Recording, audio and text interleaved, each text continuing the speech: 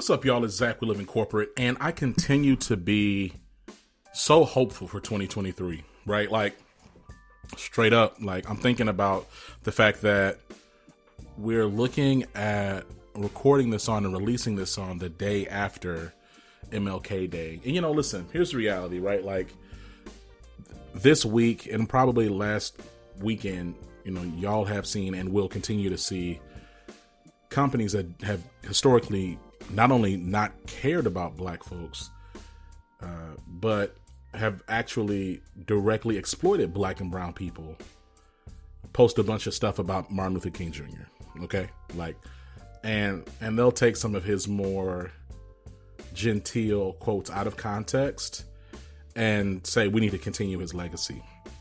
But what if I was to tell you that King's legacy was so radical and his narrative and his rhetoric and his philosophies so disruptive that he was murdered for them? What if I was to tell you that King was so radical, in fact, that the majority of white people didn't even like him? What if I was to tell you, if you pulled up the average article written on King back while he was alive, it would sound eerily similar to the same things that they say about black protesters and black civil rights organizations and initiatives today. It's easy to look back on things and act like you was on one side when you were on the other. But the reality is that King was, for all points of degree, a disruptor, a troublemaker, and he was hated. He was called a leftist and a communist and all the things, frankly, a socialist, a Marxist. He was called all the language that you're seeing being leveraged as a cudgel for black and brown folks today, specifically black folks, they used for King back then. And so I hope, if you're listening to this, I want you to use your critical thinking. Don't get caught up and don't give all these little posts on social media thumbs up and likes either. Truly do not. Examine the organizations that are making the statements and look at their history of how they treated black folks. And then make a determination if you want to support them or not. Right, we're in this microwave culture where people just throw stuff up online and we're looking for engagement, looking for reaction. I want you to be critical, right? And so that being said, I'm excited and honored by the guest that we have today, Ben Jealous, who's a former leader of the NAACP. He ran for office some years ago as well. But if you don't know who Ben Jealous is, I don't know. You got to click the links in the show notes. We're gonna get into it, so I'm not gonna give it too much sauce on the top end. I'm really excited about my discussion with Ben. We talk about a wide array of things in terms of the history of the NAACP, the work that they've done historically, where they stand, and really what they're fighting for today. How much of what they're doing today is fixture versus transformative in their leadership and their efforts and their organizing journey.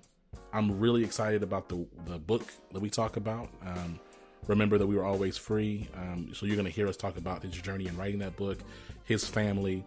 We talk about King and his legacy, and we talk about capitalism. We have an interesting conversation there. It's a really good opportunity. And I would really encourage folks, black folks specifically, is to engage your elders, right? Like, engage the folks who've been here longer than you, have a dialogue, seek to understand and get their perspective on the work, right? Like, if there's someone who really understands the work and community grassroots organizing, there's going to be somebody like Ben Jealous, right? So you're going to hear us get into a few different avenues as we talk about this concept of liberation and organizing and community and the realities of white supremacy and patriarchy and colonialism and late stage capitalism, right? So we talk about it all. I'm going to say, as we pivot into this little next section, before we get into the conversation, before we break, I want to tell you something. If your rhetoric and if your language as a diversity, equity, inclusion professional, frankly, as a leader, as a community leader, isn't challenging systems and structures that continue to harm and oppress and exploit folks, you're not really doing the work. And honestly, a lot of people that listen to this podcast, I want y'all to hear me when I say that my biggest pain point and frustration with a lot of folks that look like me is not It's that they don't really want to actually change the system. They just want to change their position in the system, right? They don't really want to like upend and shift the ways that we do business and think about business. They don't want to shift the ways that we think about talent and managing people or treating people. They just want to be treated a little bit better in the system, right? But I'm going to tell you something. I'm not interested. And Living Corporate is not a platform that's interested in moving from the fields to the house. We don't want there to be plantations at all. Like, we're seeking to fundamentally change the way that business is handled, because the way that business is handled today continues to harm everybody, including straight white men. But of course, it's harming black and brown folks, particularly black women, particularly trans black women, the most. And it continues to, and it has historically.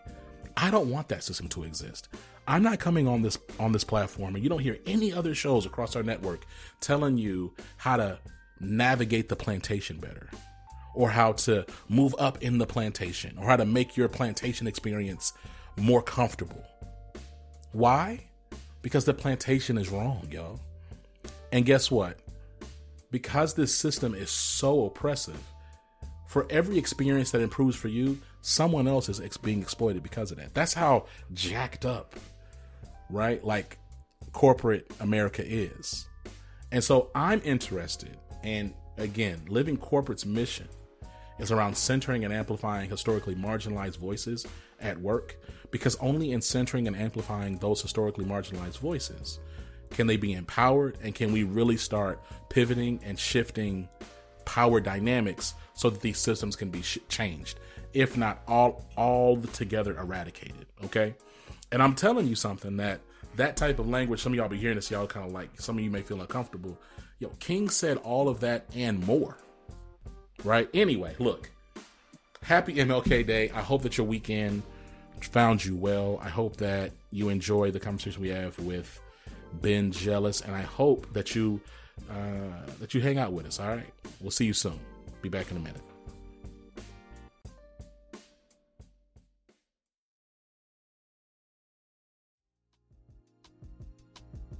Ben Jealous, welcome to the show, man. How you doing? Zach, it's good to be with you, brother. Hey, man. Listen, we're going to talk about your book. We're going to get to it. But I got to talk to you about your time with the NAACP. I mean, you know, I think about the history of the NAACP. And the first thing I think about, I was raised in school to believe and understand that NAACP was critically engaged and responsible for, involved in the civil rights movement. We wouldn't have all the things that we have today without the leadership and the work of the NAACP in coordination with a variety of other black and brown and other community organizers to make the progress that we've made in this country. I'm curious, like, sitting as the former leader of the NAACP for a significant season, what would you, I think in the 60s we could say, in the 70s, hey, we know what the NAACP is fighting for. We know what they're looking to push. We know what they're looking to realize and looking to radically change and shift. What would you say is the NAACP's primary fight today? Well, you know what's funny? When I started the NAACP, it was 2008. And my first responsibility was making sure that folks really turned out maximally to support Barack Obama. And the playbook that we developed then would prove crucial in re-electing him in 2012. That year, we put 1 million new voters on the field, if you will, in the ballot boxes across America. And as you recall, 2008 seemed like there was no denying him the presidency, but 2012 was a real question. And once he was elected, there was this period between him winning the election and his inauguration. And a month after his inauguration, not even that, 3 weeks after that was the 100th anniversary of the NAACP. And so we had like 3 months that stretched from the election of America's first black president to the 100th anniversary of the NAACP. And in that gap, man, the number one question would come from reporters. All of them, I think, thought they were unique asking it, even though they all asked the same damn question, which was, NAACP, National Association for the Advancement of Colored People, We now have a black president. How much further do your folks need to advance? Do we really need this organization? And I remember that. Racism is over. I'm a former journalist, so I was trying to be really earnest. The youngest president in the history of the NAACP, wanted to sound erudite and responsive. But eventually, I just got real street. I said, the operative phrase in NAACP is AA. We are not the NAACP. We're not the National Association for the Advancement of a Colored Person.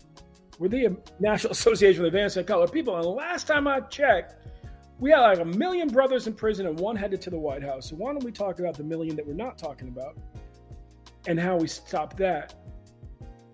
The reality is, if you wonder, what is the NAACP focused on in any given moment in American history, ask yourself, what is the problem, what is the injustice in America that's so big you can see it from space?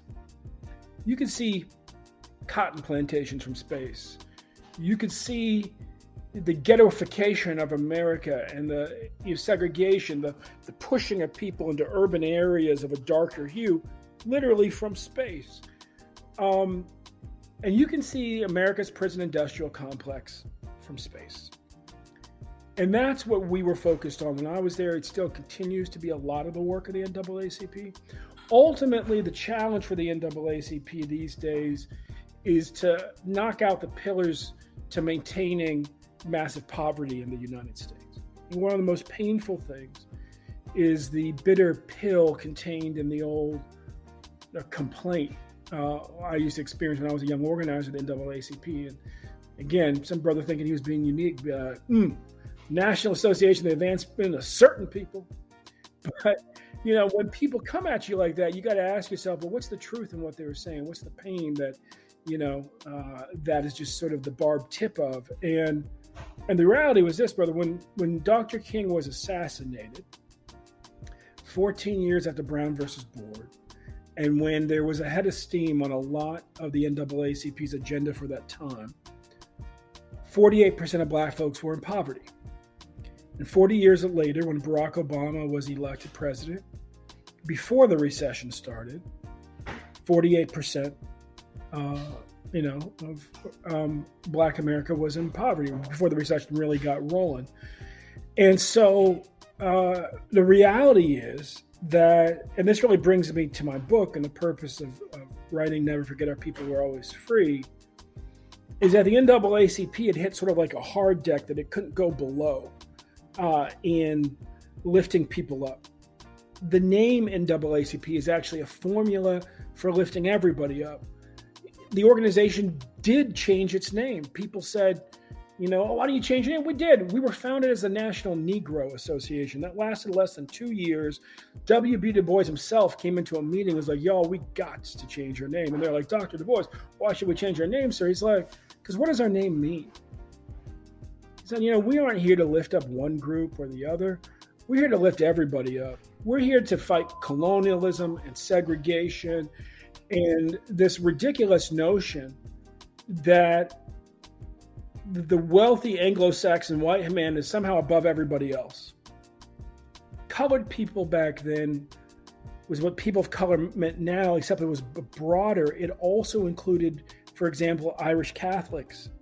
It included anybody who was under the boot of colonialism as opposed to wearing it. And Dr. Du Bois was very involved in the movement to liberate colonies in Africa and the Caribbean and the Indian subcontinent and Northern Ireland, supportive of all of that, came up with the name, the National Association for the Advancement of Colored People, as a formula, not for pushing anybody down, but just simply lifting everybody up that colonialism and its progeny, like apartheid in South Africa and segregation in the U.S., were pushing down. My book, Never Forget Our People Were Always Free, very much was designed to be a book that if Dr. King was still alive today and his old jailer that he wrote about in his letter from a Birmingham jail still hadn't figured it out, he could say to him, why don't you read this? In other words, it's a book that, yes, it'll be entertaining to black folks and brown folks and, people who feel like they kind of know everything about race and the origin of it in America. But it's also a book that's designed to be very accessible to my white uncle who voted for Trump, who's literally my favorite uncle, but dealing with the pain of being a white guy who's made stuff and feeling like the Democratic Party doesn't have a vision for helping men who make stuff do better. There's a lot of black men who feel that way too. They don't vote for Trump, but as I tell folks, when Bethlehem Steel shut down its operations in Baltimore, it didn't just hurt white people on the South Side; it also hurt black folks on the West Side. And that's fundamentally, I'd say, the pain of our country is ultimately the pain of an old system that enforces poverty for the masses of all colors, so that a few folks can remain insanely wealthy. To that end, like, you're speaking to some elements there around just like how America functions. And like, I want to pause on that for a moment because I recognize that the NAACP and Dr. King are two separate entities and two separate, like, they're not one and the same. No. But you're alluding to a few different things here, right? Around like, and I think about King's messaging during his work, during his ministry, during his movement. And it was often anti-imperialist, anti-capitalist, anti-war. One of the last messages he had was talking about going back to the Capitol and demanding a check for the resources that black folks were not afforded regarding education and loans and other funding and resource. I guess I'm curious, like, do you see, like, our late stage capitalist context being reconcilable with liberation and equity and advancement for black and brown people? There's a difference between capitalism and late stage capitalism. Give it to me. Late stage capitalism is basically a world of monopoly that crushes competition. Capitalism in its purest form is competition. And Dr. King and A. Philip Randolph, it's true. They spoke at a socialist convention the day after the March on Washington. It's also true that they had a vision for a robust capitalist society in which there was simply a floor for how bad you could treat a worker and how bad you could treat a business person. Dr. King's movement was funded by black capitalists who, at great peril to themselves, because one of the great, and I talk about this in the book, one of the great prices for desegregation that black folks are aware of, but we don't talk about much, is the millions of small businesses that we lost. And with it, the ability to guarantee summer jobs to your young people. Because it used to just be the church that would organize that through the small businesses that were patrons of the church. But when the small businesses when the small businesses disappear and, the white businesses white-owned businesses that profited from that, and the corporations that profited from that don't share that same commitment, suddenly you end up with these urban, summer jobs programs trying to fill a void. You have to understand that it's literally filling a void that used to be filled by legions of black business people, entire business districts full of black business people. And so I think we have to be careful. There's a lot of young people now who, they're out there and they're anti-capitalist. And then they want to say, Dr. King was No, Dr. King was anti-greed. He was anti-racism. He was anti-war. But he was also very much on the front lines trying to figure out how to make a market-based economy work better for everybody. They called FDR a socialist too. They called me a socialist when I ran for governor as a venture capitalist. Those folks, the people who throw terms around like that, typically are addicted to this kind of type of late stage capitalism. For me, Like a lot of business people in Europe, the value I see, for example, in making sure that everybody in America has health care, or that, we give the current generation the same deal in public universities that we gave the baby boomers, which is that it's free. It will unleash entrepreneurs. How many people stay stuck in dead-end jobs because they're afraid to lose their health insurance? How many entrepreneurs, people who are literally in their DNA and their soul entrepreneurs, don't go open that new business that would have been a great job creator in the community because they got $100,000 in college debt? Yeah. I mean, look, I'm looking at my own network, right? Like, there's so many things that I praise my mom for helping me. Like, she paid for my college. That unlocked my ability to buy a home as like 2 years out of college. Yeah. So I was able to save and not have any additional notes. It helped me build Living Corporate, which helped me buy my second house. Right. So 100% on that.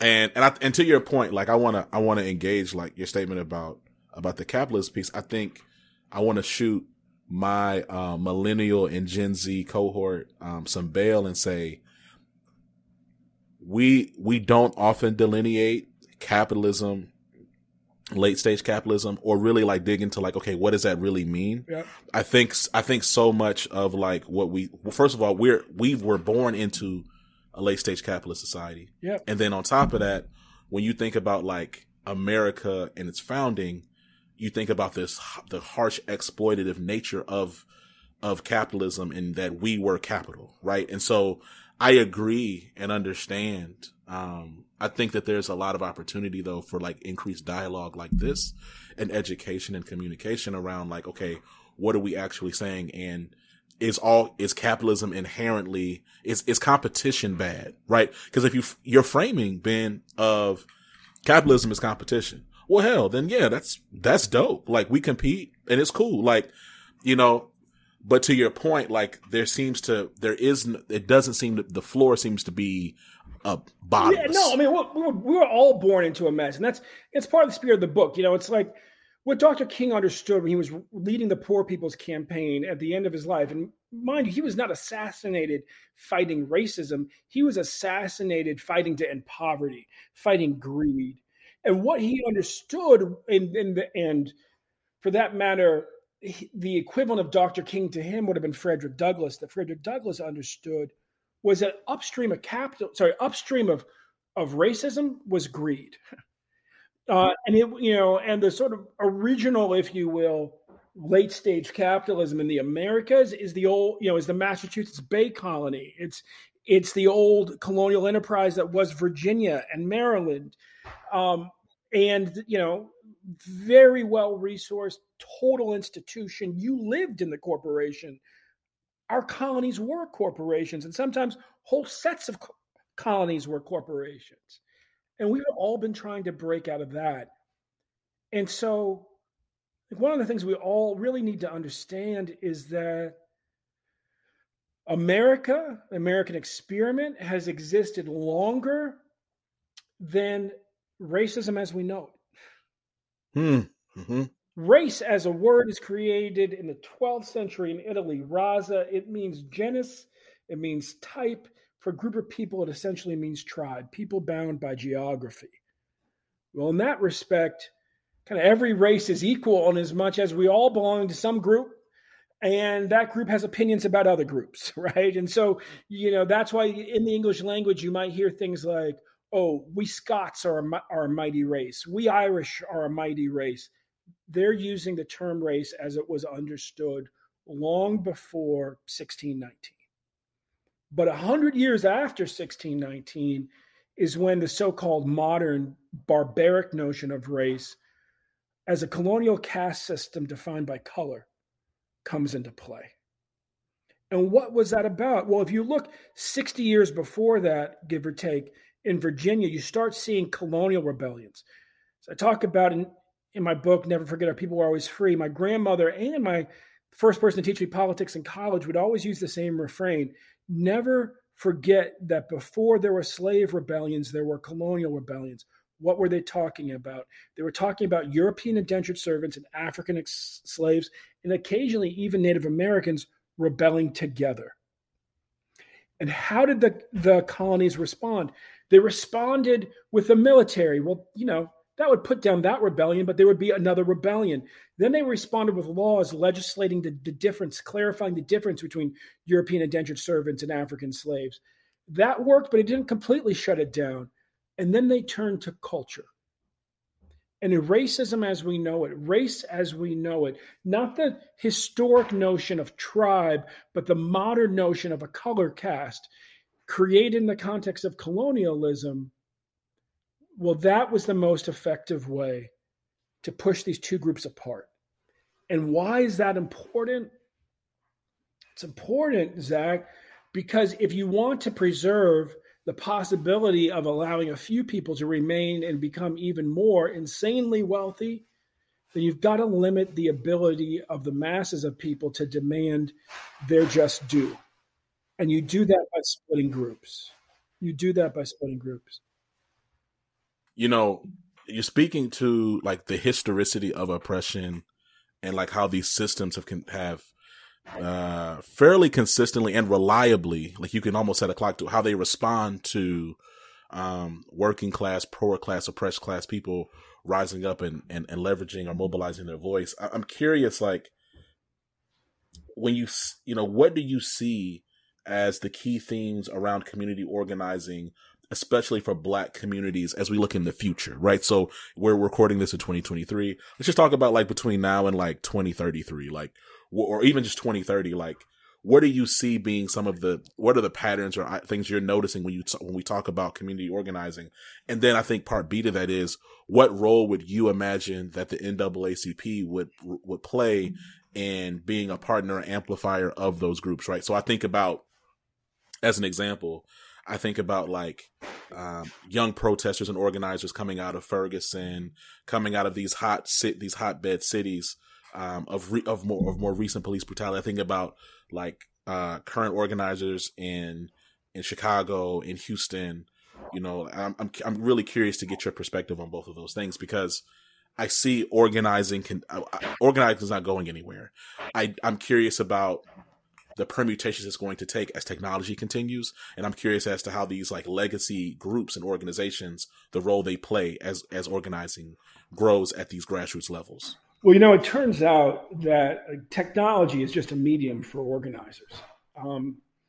And so what worked historically in organizing people as far as the issue or the type of campaign tends to work best. It worked best in the churches and it works best online. I'll give you an example of that. In the NAACP, when I took over, we hadn't grown our membership nationally 2 years in a row in more than a generation. While I was president, which my last real public active president was the day before Black Lives Matter was launched. It was our response to the killing of. Sorry, it was our response to the acquittal of George Zimmerman at 11 o'clock on a Saturday night, and the protests across the country began that Sunday. The acquittal of George Zimmerman for murdering Trayvon Martin. Well, when I turned on the news, when I got home and I saw the evening news reports that Sunday and Monday of all these young people protesting across the country, sometimes at the mic, but always the second line was full of young people that I recognized from the NAACP.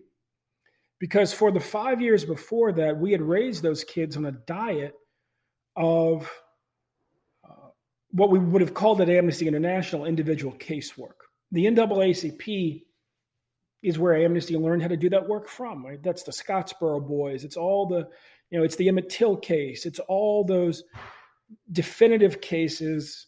It's even Rosa Parks, of us organizing to support an individual wronged by the justice system or a group of individuals.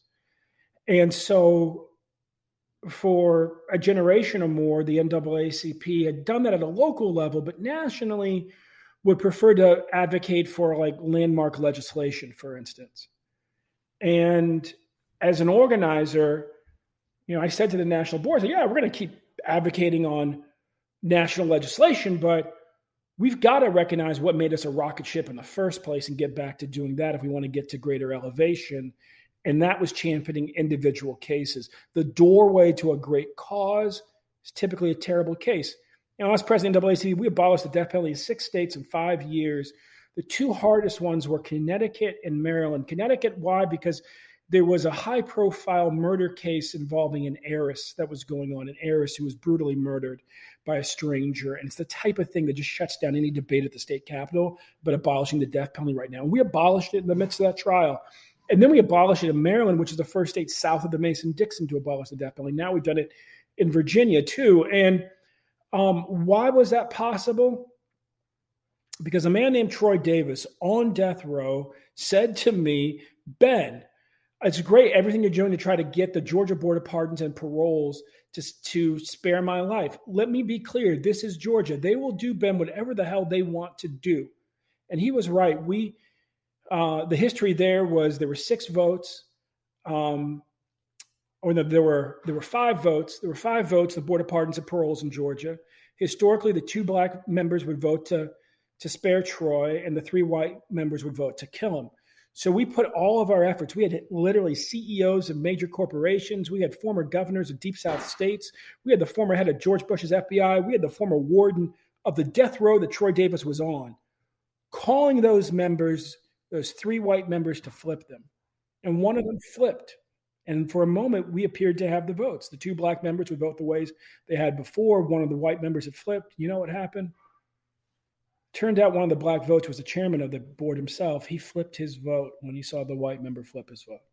Showed his true colors. It was 3 black men who killed Troy Davis. It was Clarence Thomas, who was on duty that night at the Supreme Court, paused for a second, and then let the execution go through. Before that, it was the black chair, the Georgia Board of Pardons and Paroles. And before that, it was the black DA in Savannah who was elected with support of the civil rights community, but had his own scandals and didn't want to reopen the case. I mean, if we're real honest, we can't just blame white people when grave injustices are done to our people. When the 3 people who literally had the power to start it by either launching a new murder investigation or, voting the way he had twice before, or just remembering what a shithole Savannah is when it comes to racial justice. In the case of Clarence Thomas, who complains about that all the time and what his childhood was like. But he's like, stuff don't change in poor southern cities. Like, let's be real, Clarence, whatever you dealt with on the playground is what Troy Davis was dealing with in the justice system. I hope you can cuss in your podcast, but no, let's go. No, because I'm activated. Now I have some other things I want to ask. Keep going. So a lot of the kids who organize Black Lives Matter around the country, we raised on a diet of fighting local cases of injustice, and that's what grew the NAACP. And now I'm headed over to lead the Sierra Club. I'll be the first black head of a major environmentalist group in the country. And what I said to them is, there's plenty of work for us to do. And Sierra Club actually tends to be biggest in urban areas, if principally organizing white people historically. And there's plenty of work to do in those cities to save Black lives. It's shutting down the incinerator in Baltimore that burns trash. And then that pollution blows right over, half of what they call the Black Butterfly in Baltimore, the black sides of the city, right over the housing projects where my mama grew up. And so, the reality is that what built the Sierra Club historically was local fights to protect the environment. And case of helping lead more people of color into the Sierra Club, we don't need to do anything other than lead local fights to protect the environment. Where we are, we just have to draw the broadest circle around who our community is. And when you're fighting to save the planet, ultimately, it's everybody. We've been having a really good conversation. I promise this is going to be my last non-direct question about the book. Then we're going to talk about this book, okay? Because you're saying something. I'm like, well, damn, I got to say something. Okay, so Clarence Thomas. I didn't know that a lot of black folks never liked Clarence Thomas. I'm over here thinking that he was at one point beloved, and then kind of self-sabotaged, a la Ben Carson. I'm curious. When I was a child, we used to say, if you're going to be a doctor, be like Ben. If you're going to be a lawyer, be like Thurgood. Okay. So so here's the thing. I'd love your perspective. I mean, and this actually goes into like even your own identity, right? But like on skin folk who come in, they leverage their race, but are, even if it's some cocktail of internalized oppression or just a willingness to sell out so that they can continue to advance on the bodies of Black people. Like, how did you navigate that really real reality? Like, I say that because I've been in corporate America, and of course, like, you engage in corporate America, and everybody that looks like you is not for you, right? You know this, right? And so it's like, but that spirit, that element, that sadly, that tradition was not something born out of corporate America, right? I think like all oppressed communities have self-hatred within themselves that manifest in different ways. But I'm curious, like, what did that look like for you to navigate that very real element as like in the work that you've done as an organizer and now? And like, did you ever snap? Did you ever like blow up on them or have like cause if it's me and I'm talking to Clarence Thomas and I'm sitting in your position, I'm probably going to say stuff I ain't going to be able to be the president of the NAACP no more. But I want to understand. I really want to, if you could like take me in like into a day of life or like a real interaction or experience, like how do you navigate that? Cause it's a real barrier. I didn't know that 3 Black folks were responsible for Troy Davis in that regard. And I'm certain that you have other stories. So I'd love you to just talk a little bit more about that and what that's looked like for you. Yeah, well, there are moments when you speak candidly about that pain. I did that at Troy's funeral. I just couldn't look out at all those Black folks, kind of working class Black folks from Savannah, and not tell the truth about who had killed their son. And he was a son of Savannah, and he was innocent. It takes a whole lot for the former warden at death row to say there's too much doubt to execute you. You know what I'm saying? Those are some pretty jaded guys. And if they're speaking up, and I had looked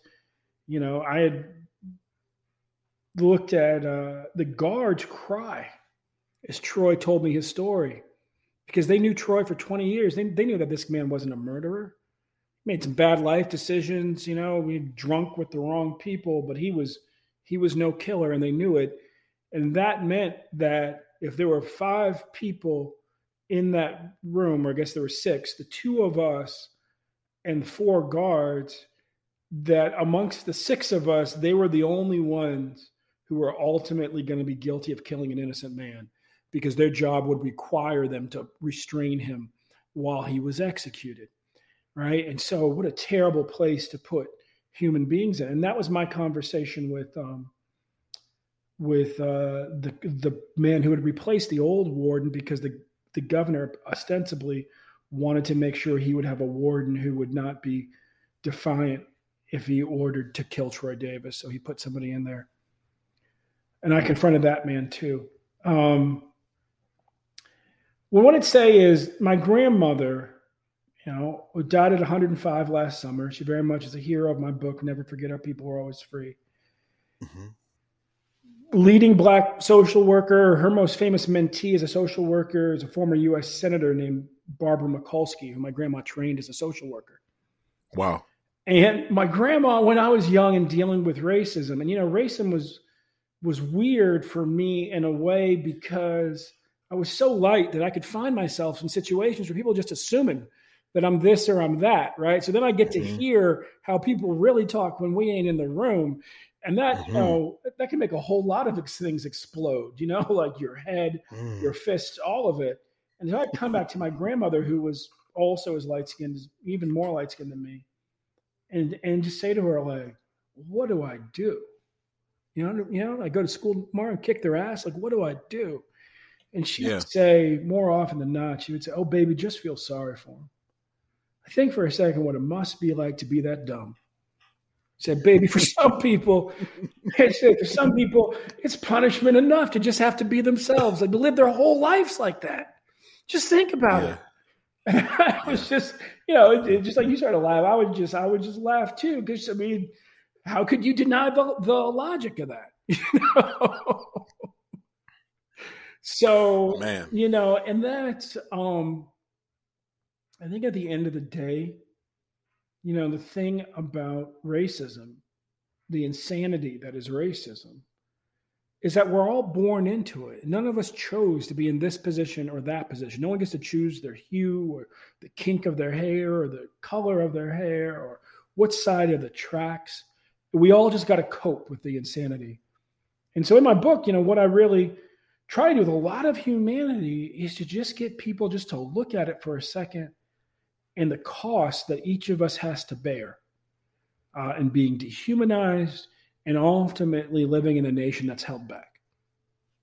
So I appreciate your answer. Again, we're going to get to this book. The title is Never Forget, Our People Are Always Free. I want to start by why that title, the Never Forget and Always Free? Like, talk to me about how you got there. Oh, I mean, that was a conundrum from my grandma. She would say that stuff. And my sister, for example, would just repeat it. And it turned out, I figured out in the book that my grandmother was just repeating it too. And neither one of them were really questioning it. The women in the family said this thing. We know going back at least 4 or 5 generations, it didn't make any sense because like my grandmother, 3 of her 4 grandparents were born into slavery and theirs before them and theirs before them. Well, where did it come from? Well, Henry Louis Gates Jr. helped me map out the DNA of my family. And without giving it all away, my maternal line in America starts with a woman who was enslaved. But she had been born a pirate. And well, what would a pirate woman say to her children and her grandchildren? But never forget our people were always free. And how would a pirate say those words? They would say it as an act of insurrection and incitement to insurrection, because any child who understood that freedom was their people's history would conclude on their own that therefore they must make it their people's destiny. You talk about these 3 lies, common lies around race and racism. Like, would you mind, and I know that's in the book, so I'm not trying to give the book away. We'll make sure we put the link in the show notes. Make sure y'all check out the book. It'll be everywhere. Make sure you do that. But if you could, please talk a little bit about these 3 lies. Yeah, well, the first lie is that it's always been this way. And we've talked about that a bit. The people want you to believe that race and racism as we know it is permanent.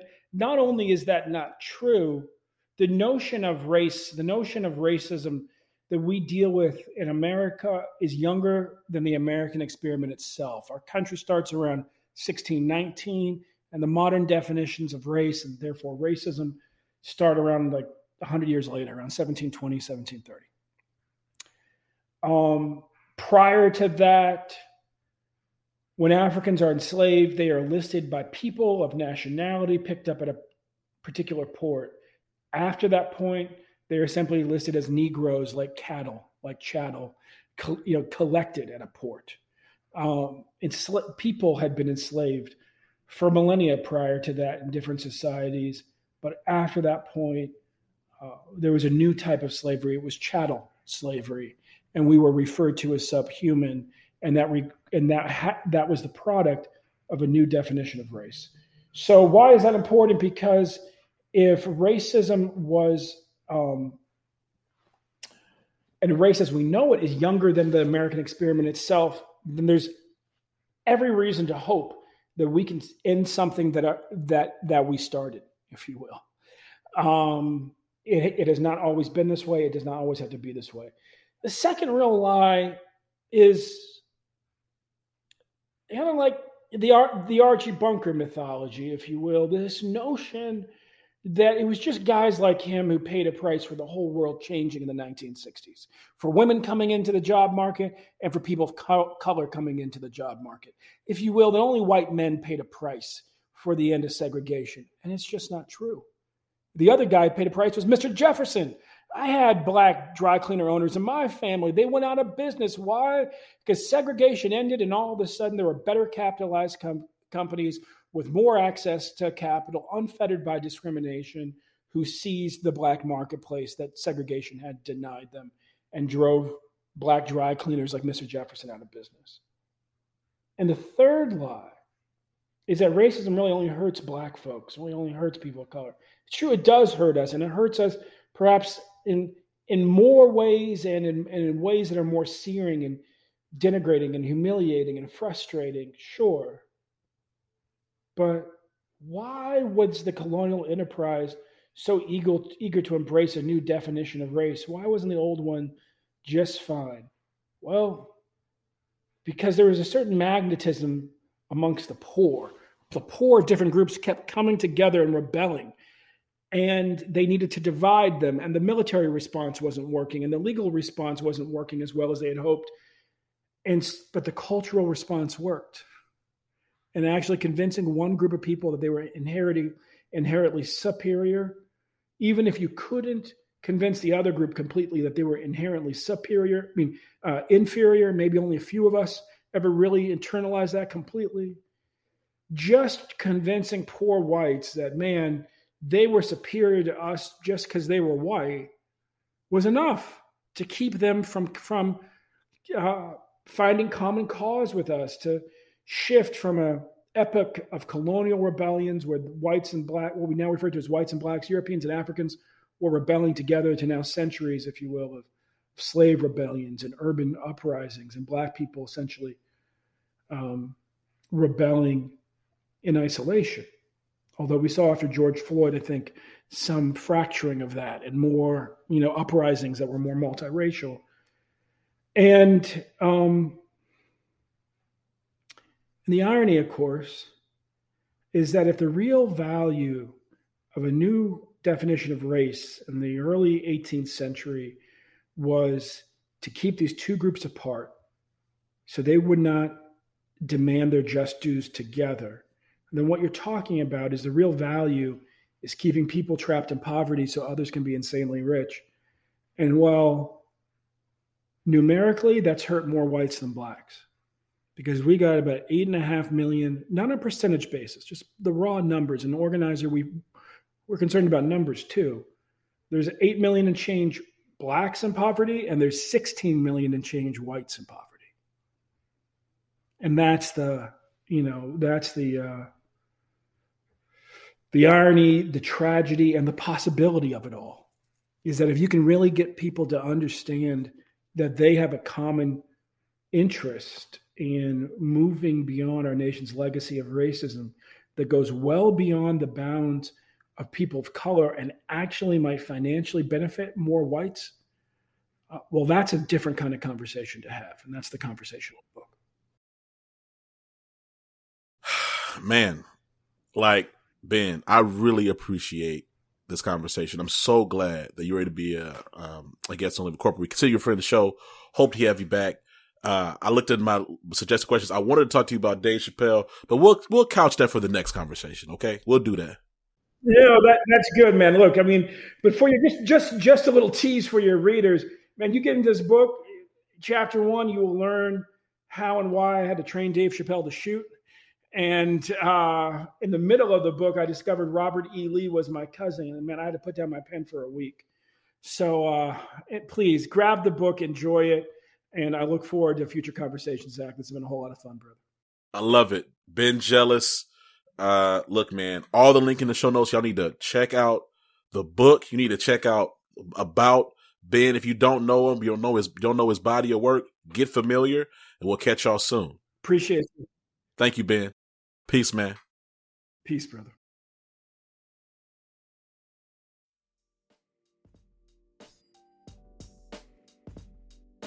And we're back. Yo, shout out to Ben Jealous. Shout out to all the organizers out there, right? Community organizing is hard work. It's not about being famous. It's not about having a bunch of followers and likes on the social medias. It's not about the book deal. It's not about being on the big stages, being sponsored by these huge corporate organizations that have historically exploited black folks. It's not about that. Community organizing is about the community, and it's about providing resource and empowerment to communities that continue to be harmed by, frankly, white institutions, It's about speaking truth to power in real ways. And let me tell you something. If after you get done talking, nobody's uncomfortable in this season, in this world, you probably haven't really said nothing, to be honest, right? You haven't. If institutions love everything you have to say, you're probably not really saying nothing. So it's a good check for you. Now, again, some of y'all just be looking for a check. And if that's what you're about, then be about that, right? I'm not about to sit back and rant and scream about you on y'all. But at the same time, like, let's just be honest. And I think in 2023, like, you have an opportunity to own where you're at, right? Are you a corporate shill? Cool. Then just move out the way. Move out the way. Stop hitting me up asking to come on and promote your content. Stop asking me to partner with you on X, Y, and Z. Stop looking to like ride the coattails of the people that are trying to do something, right? I'm not claiming that Living Corporate's doing everything. We're trying to do something meaningful, something authentic. That's why our tagline is real talk in the corporate world. It's not going to change, right? So if you're not about that, then go on somewhere else. But like we need less infiltrators and we need more agitators and activators who are going to really who are really about the work. And they exist, right? They exist, but some of them can't be seen and heard because you're too busy out here peacocking, showboating, false flagging, and all this other nonsense, okay? I need y'all to move out the way. Stop co-opting Black liberation language. Stop standing in the way of progress. Stop trying to change your position on the plantation. Just stop. Or at least stop doing it over here, right? Like, just move. You know what I mean? Just move out the way. Move out the way. We have things to do. Like, there are Black and brown folks every day trying to figure out how to just navigate their own communities, trying to navigate the workplace, trying to figure out how they can just like go to work and not be suicidal, how they can like navigate and not feel disrespected and gaslit every day. I'm here for them, right? I'm here for the people that continue to work as hard as they can and the performance reviews are still trash. I'm here for the folks who haven't had a raise in the last 5 or 6 years, who are underpaid by 30-40%. I'm here for that single individual Black person who's been trying to make a difference in their workplace but has not been heard, who continues to be disrespected. Like, I'm here for those people, right? That's what I'm here for. That's what Living Corporate is here for. You're not going to see me on stages talking a bunch of nonsense. You don't even really see my face a lot, do y'all? No, this is not the Zach Nunn Show. This is Living Corporate. We're a network that centers and empathize Black and brown folks at work. We're not going to stop that work. I appreciate you. I love you. Take care of yourselves. Take care of each other. Till next time, peace. Elevation. Post-production is handled by Jeremy Jackson. Got a topic suggestion? Email us at livingcorporatepodcast@gmail.com. You can find us online on Twitter, Facebook, Instagram, and living-corporate.com. Thanks for listening. Stay tuned.